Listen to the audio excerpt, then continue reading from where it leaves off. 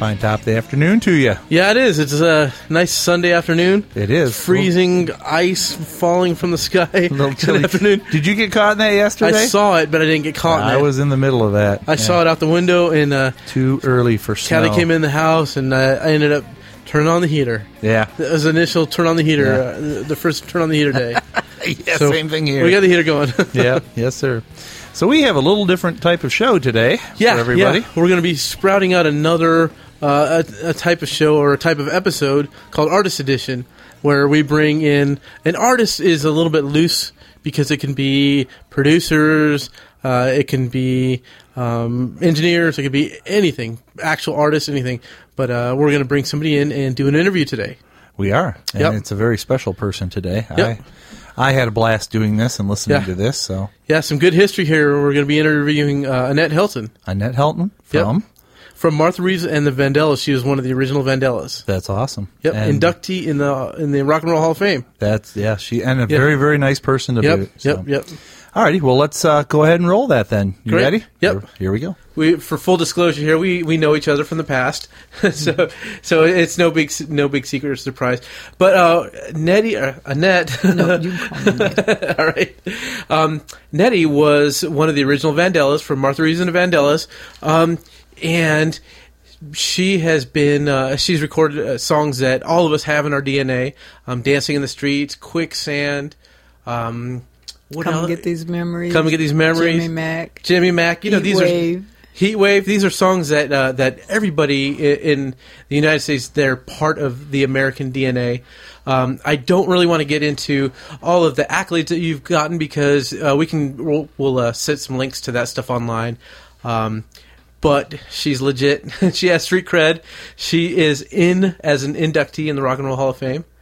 And the funny part is, like I said earlier, we do know each other, and I always forget your past, what you do, and I never think about it until I go to the Rock and Roll Hall of Fame, and I'm seeing all the, and everybody who knows me knows that I'm a total fanboy about rock and roll and about pop culture and about how all this stuff happens, and it's in me more. It's just a complete part of me, and I always forget your part in this whole thing until I get to the Detroit section of the Rock and Roll Hall of Fame, and I'm like, oh my God, that's Nettie.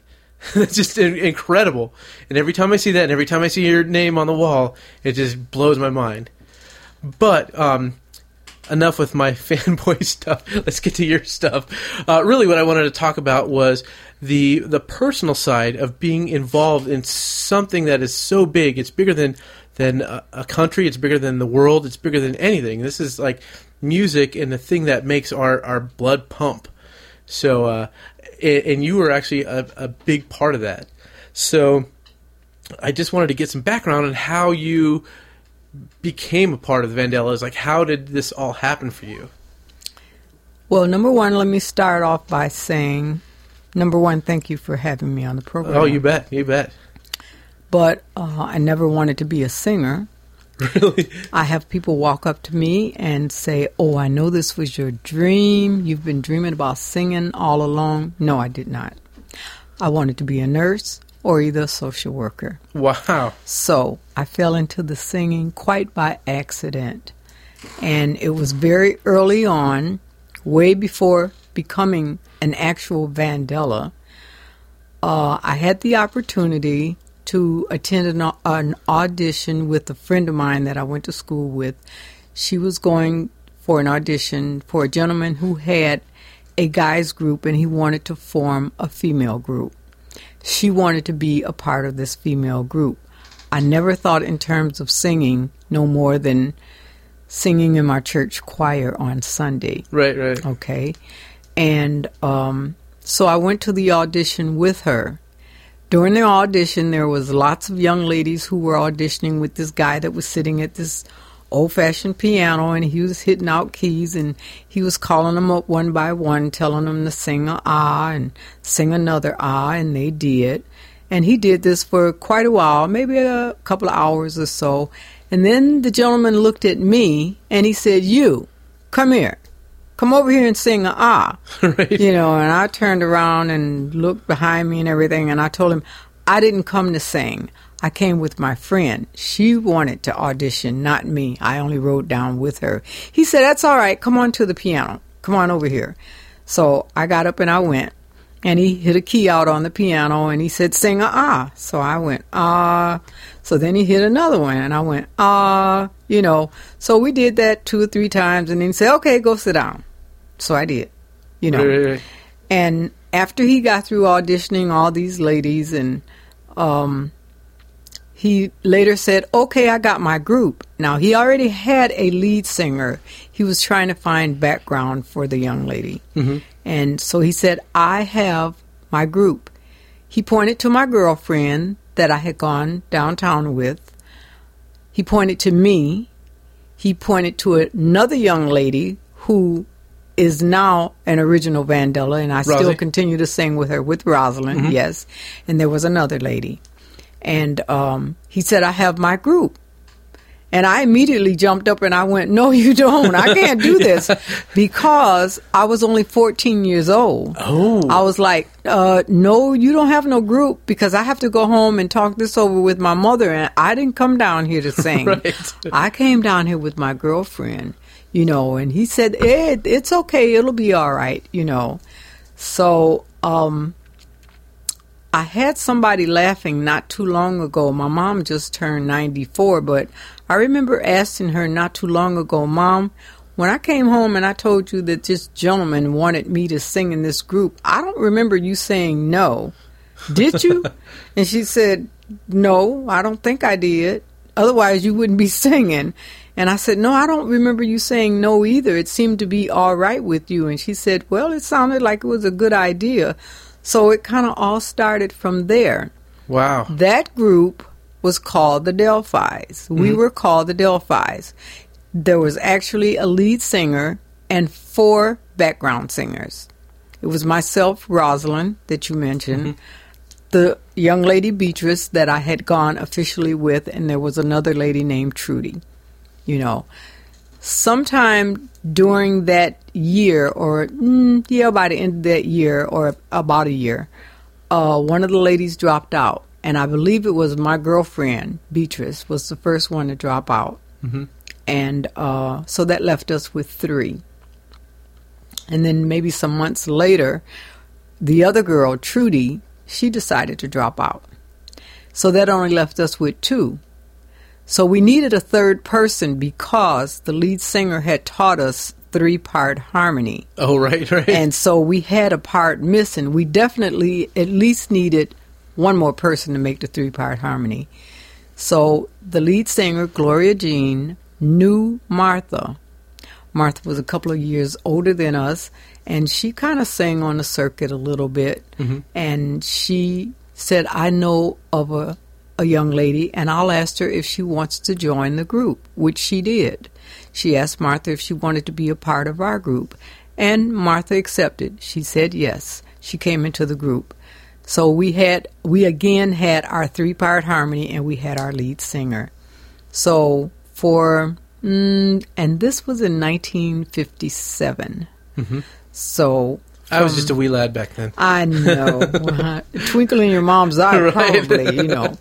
But anyway, we sang a lot of different places. We would sing at different parties, teas meaning like backyard parties or mm-hmm. something like that, where all the ladies get together. We did a lot of sock hops. And they were called sock hops because you had to take your shoes off because we were dancing on a hardwood floor.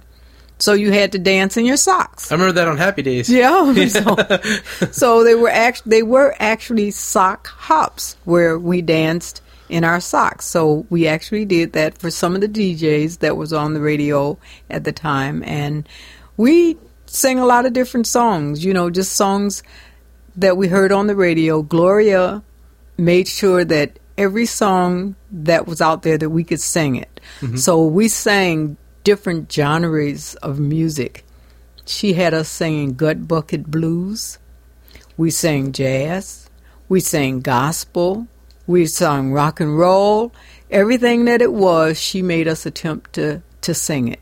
Right, so we were able to tackle it all. So there isn't too much that we haven't sang wow. yet, which now Gloria has since passed, but we give her all the credit for that we learned then.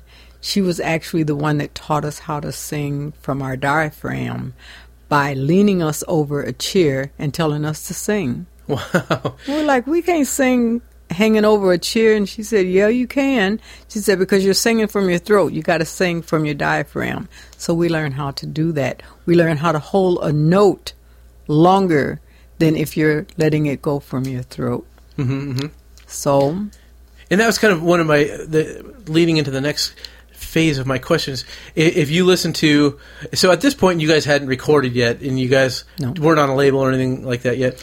We were on a label later on because we went from this manager to another one, and he had gotten us on a label. There was a gentleman, his name was J.J. Barnes. I don't know if you ever heard of him. He was from the latter 50s, and he made a record called I'll Let You Know. Mm-hmm. No, Won't You Let Me Know?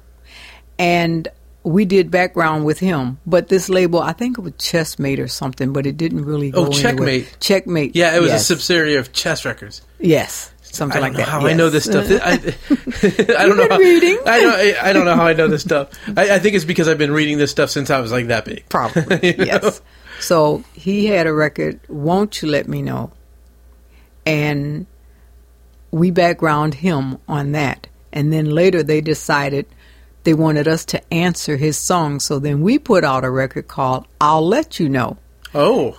So that was interesting. That was pretty much our first recording, as recording artists. So that was fun. For the past couple of days, I've been listening around in all the stuff that you do with the Motown record label. I think you were on Berry Gordy's sub-label of Motown, something like that. Yes. He had a couple, and we were on those because he had us doing a lot of background work, actually, before we signed on with him. Before we actually became Vandellas, how we got to Motown, Martha she ended up with a job at Motown.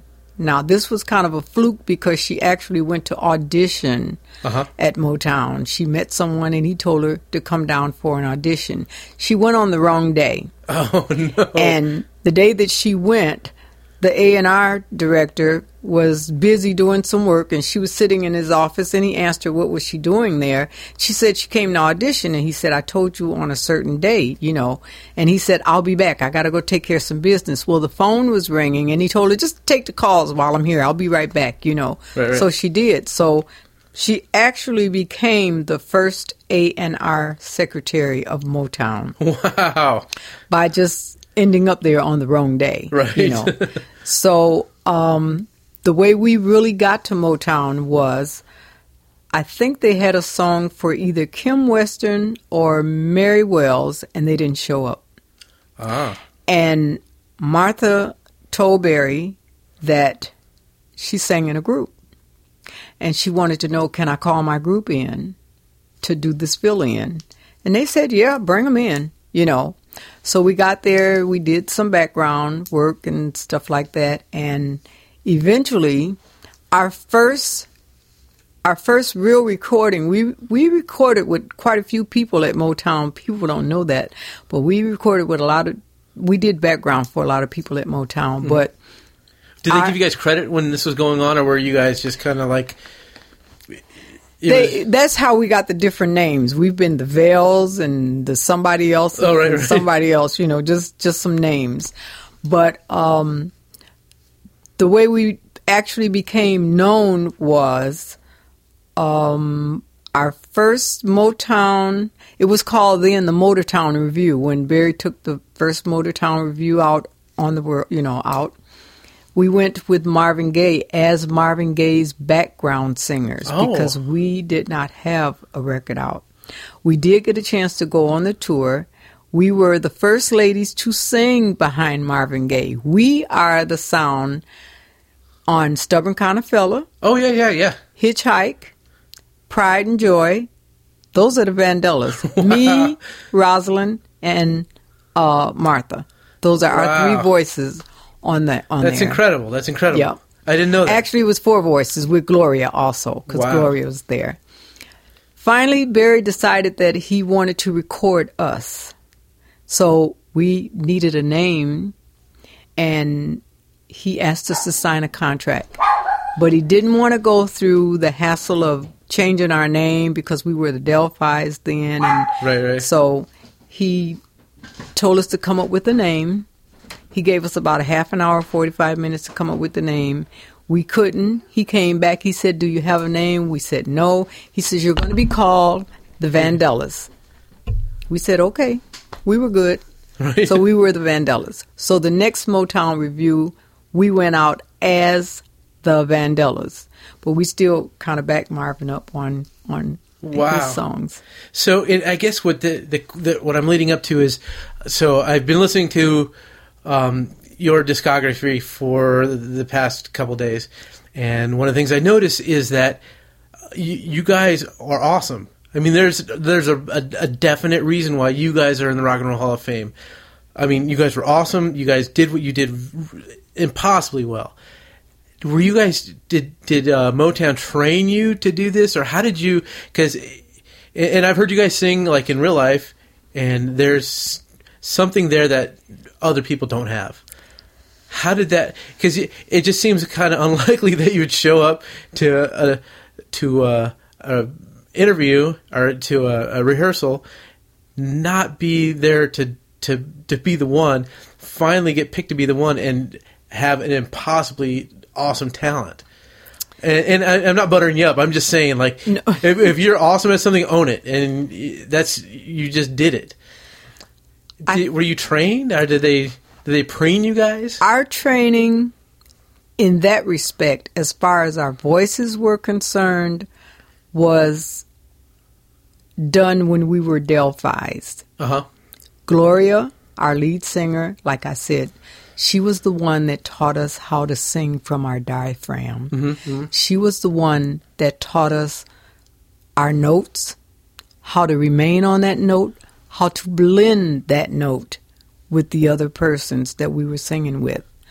She would tell people, once I give these two, speaking of myself and Rosalind, once I give them a note, they just don't lose it. Right. They just don't forget it. And even today, people will tell us after we do a show, we cannot believe that you guys sound exactly the same way you did when you recorded in 1962. It's just something that I guess the Lord put us together simply to sing and blend together, and that's what we do. Yeah, and there's definitely something there. I mean, there's definitely something there that can't be denied, and it's just awesome. We can't explain it. Right. We think we were just brought together to be sisters in song, and we had nothing to do with it, because Rosalind actually wanted to be an airline stewardess, and I told you I wanted to be a nurse or a social worker. So well, you did become a nurse at some point, didn't you? Not a nurse. I did get a chance to work in the hospital, so I worked in the hospital laboratory for actually 38 years. Well, there you go. That's awesome. So I did get a chance to do the hospital thing. Yes, yeah, not too many people get sidetracked by something that just is out of this world. Well, the singing definitely was not in my plan at all. So, and that brings me to another point. Like I've been saying, I've been a music fan, and not just a music fan, but a fan of the whole package since I was a kid. And I remember seeing your guys' albums, and everybody from that era's albums in my mom and dad's house and their record collections, watching on TV, watching all this stuff. And one thing I noticed was that with all of the acts from that time, the choreography was spot on.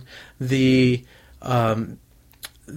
public relations was spot on. The dressing, the dress, the clothes, everything was spot on. Was that something that Motown or your label or your managers, was that something that they did, like, once you got picked to be in the band and it was your turn at bat, were you preened to do that also? Motown trained. They brought people in to teach choreography. They brought people in to teach the ladies how to be very modest, how to get in and out of cars, how to sit, how to cross our legs, how to stand. Yes, all of that they brought in as a training mechanism for us, so that when we hit the stage and when we left the company and went out of state or out of the country, that we were polished. So all of that training, yes. Wow. That was a planned thing. I guess that was part of what Barry wanted. Not only the sound, and the sound was unique, I think, because he wanted something different. He wanted the record label. He wanted it different. But each one of the musicians were kind of allowed to kind of do their own thing. Mm-hmm. But it blended with what everybody else did. But they all had their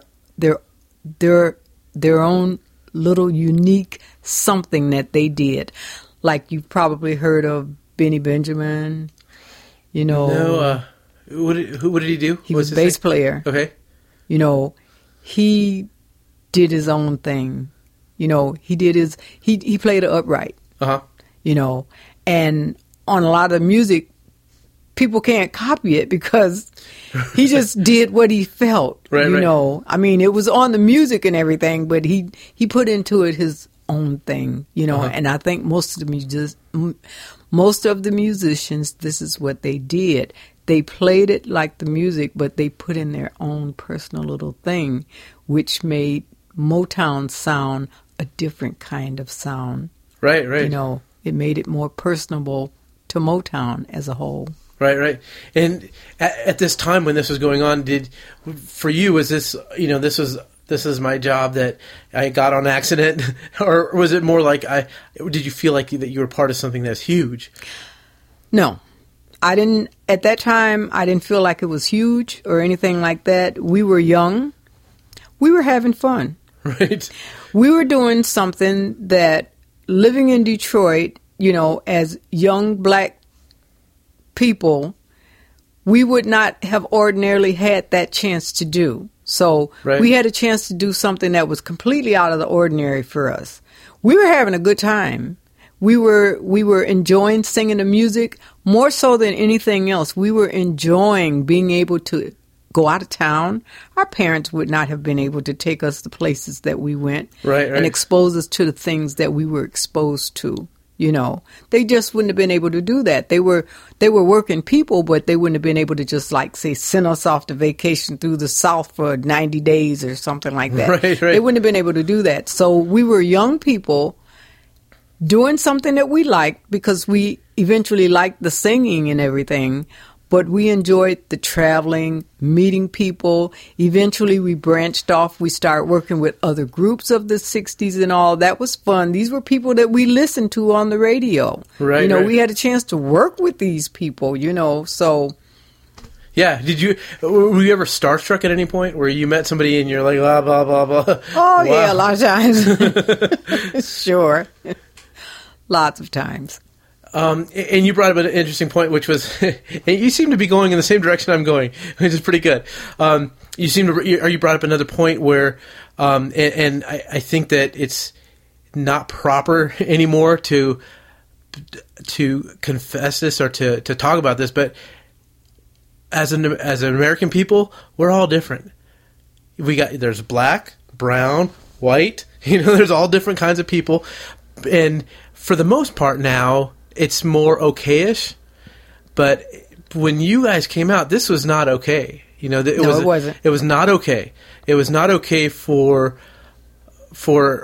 white American kids to be listening on the radio to black kids, and I've always wanted to know what it was like when that happened, where those walls were breaking down, because it wasn't a peaceful thing, and it was almost forced that it. And maybe I'm completely wrong, but I always felt it was like the kids who kind of forced the issue, that they wanted to be together, they wanted to dance, they wanted to sing, they wanted to do teenager stuff, and they had to violently kind of overthrow the grown-ups to get this to happen.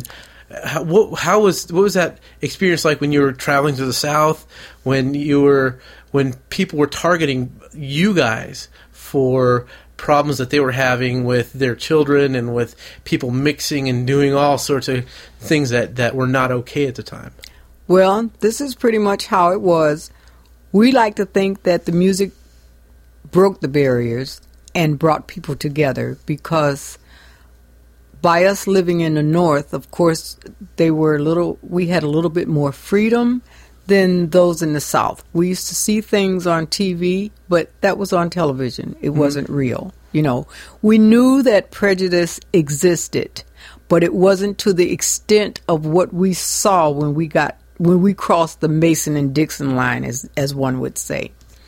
We going down on, like the first Motortown Review, we had a white bus driver. We were a busload of black people. Right. The band and the acts going down to the South. And I think our first tour was something like 90 one-nighters. Oh, okay? Man. In a row? In a row. Wow. Okay? We weren't allowed, and it was kind of a rude awakening for us. Like I said, we were aware of prejudice. I mean, because it was all around us, and we're talking about the early 60s. But some things that we ran into, we weren't used to, and we had to learn how to get around that and get over that. Like on the bus, we weren't allowed to go into a lot of restaurants on the highway. Now, our driver was white, so he could go in and he could buy food for us and he could bring it back to the bus. Wow. But we couldn't go in the restaurant. If we did stop and was allowed to go in a restaurant, we had to go by way of the back door. We could not walk through the front door. Wow. There were places that didn't even, rest stops that didn't even allow us to use the bathroom. We literally had to, the bus driver would stop the bus out in the country, in the woods somewhere, and all the girls would get off the bus and put our hands around each other and we'd go to the bathroom. And then next the guys would get off and they would do the same thing. I mean, wow. these were things that we weren't used to, but I mean, you had to do something, Yeah, I got to go to the bathroom. Right. There were times when we would do the show and we'd have to get back on the bus and we'd have to ride because they wouldn't allow us to stay in a hotel. Wow. Now, when we did the shows, we could go in and when we come out on stage, everybody would be yelling and screaming, but when we looked around, all the Caucasian kids would be on the main floor. You look up in the balcony, all black people was in the balcony. Wow. That was kind of different for us. We weren't used to that being that separated like that. Right. That was kind of different. As time went on and as, the years began to pass, then we noticed that, and you have to remember too also, don't let me forget this, that we started the Motown Reviews at the same time that Martin Luther King was doing the freedom marches and things of that nature. Right. So when they saw us as a busload of black people, they went like, well, here comes some more, right. So we were like in trouble from the get-go, right. Even though we had Motortown Review on the bus, they didn't see that. They saw a busload of black people coming through the South. Right, right. We were an instant threat, to them, they felt. But eventually, we began to see the barriers break down. It got to the point where we would see the whites on one side, the blacks on the other side. After a while, we would do shows and everybody would be dancing in the aisle together, the blacks and the whites, So we'd like to think that we broke that barrier. It got to a point where everybody was having a good time, even though they were separated, on different sides of the room, or some was in the balcony, some was on the main floor. They were all enjoying the music. After a while, they just started joining in, and everybody was just having a good time. Nice. So we'd like to think that we helped break that barrier down. Well, yeah, you guys did. I mean, definitely, absolutely, because you had an effect on people who hadn't been trained up in the system yet, and before the system got to them, you guys got to them. That's awesome. Well, we thought it was a good thing because for us, going through the South and seeing blue water fountains and bathrooms that said colored, it was like, whoa. We knew then that we were totally out of the North because we had never seen anything like that other than on TV. Right. You know, and to see it actually live, I mean, it was like a very rude awakening. It was like, whoa, we better be careful down here. You know, these people are not playing. Yeah. You know, they're very serious.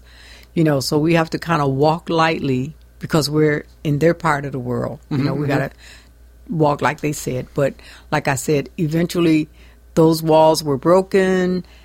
You know, the kids came together. You know, they all had a good time. We had a good time.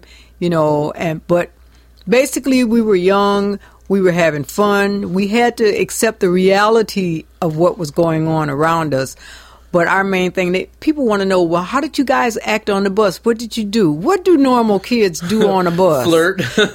Well, not only flirting, they act silly. Right. You know, they argue, they sleep, they laugh, they tell jokes. And that's what we did on the bus. Right. You know, we did the same thing that young people do on school buses and things. Now, that's what we did on the Motown Revue bus. Wow. You know, we did all those things. We had laughs.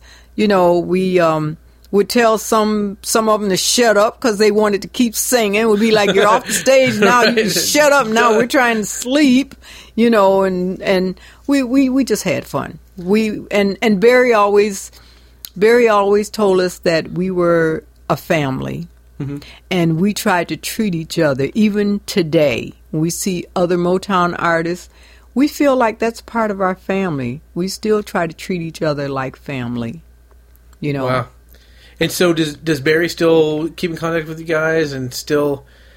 We don't talk to him really on a one-to-one, but a lot of times there are functions when we do get a chance to see him. Like I would imagine he's totally busy. You know, I'm nobody and I'm totally busy. It's impossible to get any of my time and I'm nobody. There you go. Yeah. He has a play going now, you know. Annette, did you forget the name of the play? Is it on Broadway? Yes, his play about Motown. I don't know that one. I know that there's one called Beautiful about Carole King, and that's about the Brill Building, and the Drifters are in it, and well, not them, but their music. The Shirelles are in there. I should not forget this, but I think it's Motown the Magic. We'll look it up, and we'll link everybody to that. Okay. Very cool. Yeah. It's coming to Ohio. Oh, is it really? I think in October. Oh. I think it's Motown the Magic. Okay. We'll look that up. I, of all people, should not forget the name of it. But, you know, when you ask me questions and you got me on a microphone and everything, it's like my mind goes blank. Strange to room. Boing. You don't know what's going to pop out. You know, yeah. So what was it like... is there anybody that stands out working with all, you know, these were all top-notch artists, musicians. They're people from the Brill Building that you guys worked with that, you know, you ended up crafting part of American history. Is there anybody that stands out that at that point that just brought something to the table that nobody else did? Or a personality that stood out? I think there's, you know, I'm a hugely patriotic person, and you know, whatever. People make fun of me for that, but whatever. But I would love to. It seems like you're standing in the room when they wrote the Declaration of Independence or the Constitution. I mean, the music was just important as anything else in America, and it just seems like there would be some. I would love to have stood in that room, or stood in that room when the Drifters recorded "There Goes My Baby." That sound is fantastic. Are there any things like that you remember? Well, it was just a joy to be able to work with a lot of these people. Like, you name the Drifters, they were one of my favorite groups. And I think our first show with them, we worked with them several times, but I think our first show with them was at the Apollo. And going to the Apollo for us was like a biggie, a real biggie, because everybody had told us, like, when you go to the Apollo, if they don't like you, they will throw tomatoes and lettuce and boo you off the stage. And now that's the one time when I was really, the stage fright, that's when you asked about the stage fright, that's when we were all like scared to death to enter that stage at the Apollo, because it was like, what if they don't like us? Right. They're going to boo us off the stage and everything, you know. But we went to the Apollo, and we all got great reception and everything, you know, and we did our song or our 2 songs and got off stage, and we were like, we did it, we passed. They didn't throw tomatoes at us or anything like that, you know. So, but it was just nice to be able to work with some of the other artists, you know. I mean, for me to name some right now off the top of my head, I can't even. Yeah, I shouldn't even put you on the spot because people ask me that kind of stuff, and then I always feel bad that I'm going to leave somebody out. Yeah, you know. And then, well, I'd have to name a lot of them, you know. Right. But it was just a joy working with everybody that we work with. We met so many people, so many nice people, and we get a chance to see some of them now, which is really cool. A lot has died off, but there's still a few that's still around, and it's always a joy to see them still, you know. Right. So do you have any plans for the future of playing music, of becoming a part of the music business again, or? Well, we're actually still singing now. We haven't stopped. Uh-huh. We stopped for a little while, and Rosalind and myself has formed, we kind of formed our own group. We just formed the original Vandellas. Mm-hmm. So it's not like we actually formed another group. We got another lead singer. Uh-huh. Only because Martha decided that she wanted to go solo, and that was fine. Uh-huh. You know, for a long time we didn't do anything, and our peers kept going, why don't you guys just get another lead singer? You guys are the original Vandellas. Go out as the original Vandellas. Sing. People want to hear you. Right. It took us a little while, but we got us a lead singer. Her name is Rochelle, and she blends very nicely with us. She's a very sweet person. We enjoy having her in the group. She's ecstatic that she's in the group. Right. The first time she sang with us, we did a show in Canada, and we did rehearsal and everything, and when it got to be showtime, she was singing, and she knew that she had to sing lead parts in order for the background to come in, and she wasn't saying anything, and we kind of hunched her a little bit, and she was like, oh, I'm supposed to be singing. She said she could hear the voices coming from behind her, and she's always admired the background sounds, that she forgot to sing. Right. You know, she went, oh, that's me, I'm supposed to be singing, you know, but she's gotten used to it now. She knows, you know. But we still go out. As Awesome. a matter of fact, we will be out next Wednesday at Cobo Hall in Detroit, Michigan. It's a private affair, but there should be quite a few people there. Very cool, very cool. Yep. So we're still at it. We intend to go at it until we can't anymore. Well, if you ever need it, you got a studio to record at in All Ashland, right. Ohio. And that would definitely work because Awesome. we still enjoy it. I still get nervous when I get on stage, but once I sing that first note, then I'm okay.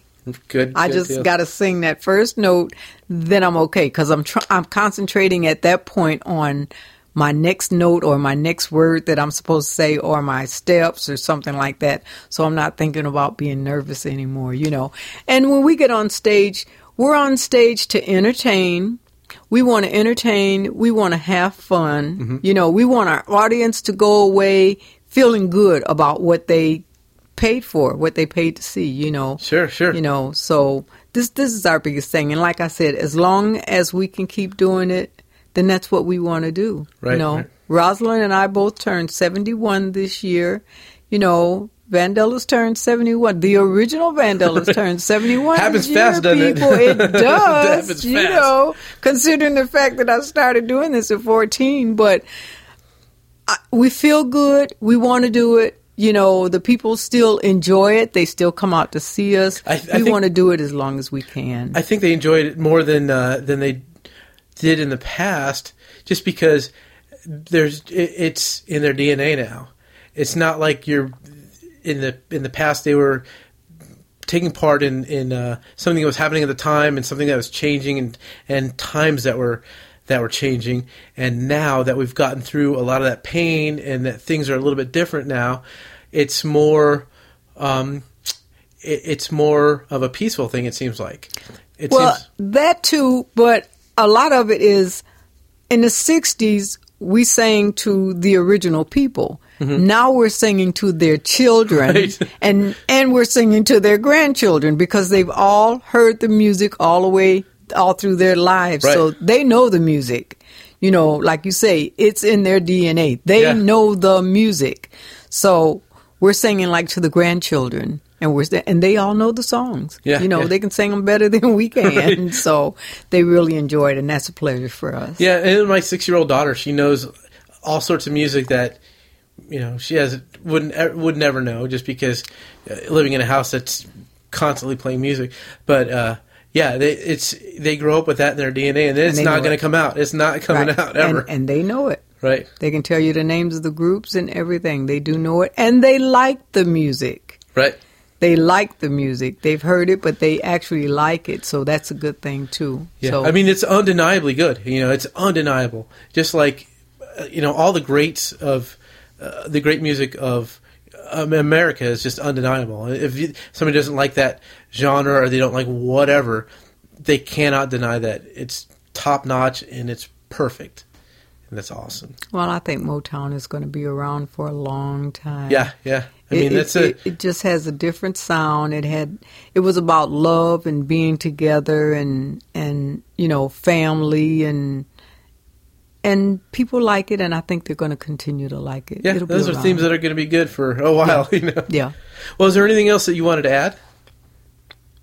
No, I'm good. Good deal. Well, I wanted to thank you for giving up your time to be on our show. Thank you for having me. And thank you for being a part of American history and being a part of something that is going to be around when we're all gone.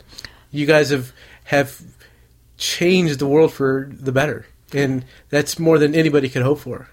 Well, I'm happy about that. You know, still myself and Rosalind, we have a hard time when people say, do you guys realize that you're part of history? To her and I, we're just Annette and Rosalind of the Vandellas. Right. You know, we do realize that we are part of history. You know, we realize that we're in the books, that the records are still being played today, especially on the oldie stations. You know, we have the Rock and Roll Hall of Fame Award, you know, the Rhythm and Blues Award, the Vocal Group Award, the American Music Award. We have all of these things at home in our cabinet, but we're still just Annette and Rosalind of the original Vandellas. And I think that's even more powerful because people can see that when they get to know you. And when I sit down with you, we never talk about this stuff, and it drives me crazy because when you leave, I'm like, oh my god, there's a million questions I should ask, but we end up talking about aquariums and pets and kids and everything else. Yep. But the thing is that you guys show, and all the people in Motown have shown kids and people like me and other fans that you can do it. They can do it. They might not end up at the end of the game. They might not end up with a room full of trophies or a cabinet full of awards, but somehow they can do it. And you guys did it, and you guys provide a good role model for people that, you know, you don't have to be Superman to create like super acts. Right. Know? Well, we hope that we hope our legacy continue to go on. You know, we have a lot of young people. We like talking to young people because there's a lot of people that want to get into the entertainment field and everything. But we try to remind the young people especially to get your education first. Because music, yes, they have some groups now that sign these $1 million contracts, but they get maybe one hit and then you don't hear about them anymore. Right. They might have $1 million. Ask them what did they do with the $1 million next year. They won't have it. Right. You know. Right. So it's not so much about the money. You know, it's about getting an education, being smart with whatever it is that you're doing. You know, do it. Keep that dream and go for the dream, but go for the reality of the dream also. Right. You know that dream might happen and it might not. It might not last for always. Have something else to fall back on. Right. Put your 10,000 hours in, you know, do all the things that you're supposed to do. Do things that the world is open to you. I mean, they have so many more opportunities than we had. Right. You know, it just so happened that we slipped into something that worked for us. It didn't have to work out that way for us. It just happened to be a good thing that worked out for us. But nowadays, the young people have to be a little bit more careful with what they get into. So the first thing I would tell them is get your education. Just in case that dream does not come through for you, you got something else to fall back on. Right. And I talk to a lot of kids about that too. And the thing that I always tell them is, look, there's 1 million kids that are auditioning for 10 jobs. Yep. So think about it that way. Yes. There's 10 jobs. There's 10 jobs available as rock stars. Maybe 15 jobs, maybe. And that's it. So I wouldn't bank on that one. Right, there you go. But you got to be one of the people that got the 10 jobs. That's great. I got lucky. Yeah. It's been a nice ride, and I have all the memories. You can't take those away from me. I have the experience. You can't take that away from me. If I had to do all over again, I would do it all over again. Because that means more to me than all the money in the world. To be a part of history, to be a part of all of this, to be a part of the Motown family and all of that. Because once I'm gone, all that is still here. Right. The money I can't take with me, right? It's not going to do me any good once I leave. So to leave my legacy, to leave our legacy, and it's a good one, and it's a positive one that when people look and when they say, the original Vandellas, I remember them, they can see us in a positive light, and that's what I want. Yeah, because that's what I want. Nobody's going to have any scandal or anything about you guys. See, and that's what I want. All the other stuff. I want the good stuff. I can guarantee that when my daughter grows up, she has kids, they're going to be listening to your music. They're going to be listening to all the music that I listened to growing up, because I listened to the music that my parents played for me growing up. So, I mean, that's got to be awesome. And I hope so. Good thing to do. It's going to be good. It'll be good. Great. Well, I thank you. Thank you very much. Well, I hope you enjoyed that first artist edition, and we have a couple surprises coming up in the near future, but we'll talk about that later. Between now and then, if you have any more questions, we can get those to Annette, or if you have anything that you'd like to discuss further, you can find us at Sergio_101 at Twitter, The Village Buzz at Twitter, village-buzz.com, or you can look under Facebook for The Village Buzz and find us at any one of those fine locations and drop us a line. Sounds good. See you guys next week. Next week it is.